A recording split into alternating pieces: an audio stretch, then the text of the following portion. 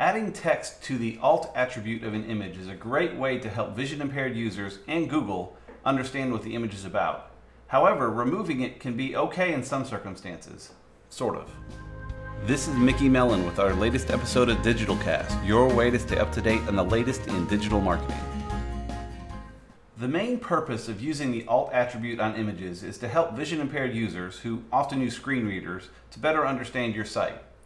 With a well-built site, though, you might be making things worse for them if the text near an image is descriptive of the image, and then the alt text is also descriptive of the image, and it reads things to them essentially twice. It's still best to leave the alt text in place, but the real answer is a bit more nuanced. Here's what Google's Gary Illes said about this. He said, quote, "In my opinion, if the text around the image is relevant, leaving the alt attribute blank is sorta okay. Search engines would absolutely have less data from where they can infer what the image is about, so at least in some cases that might have a significant impact on Google Images traffic.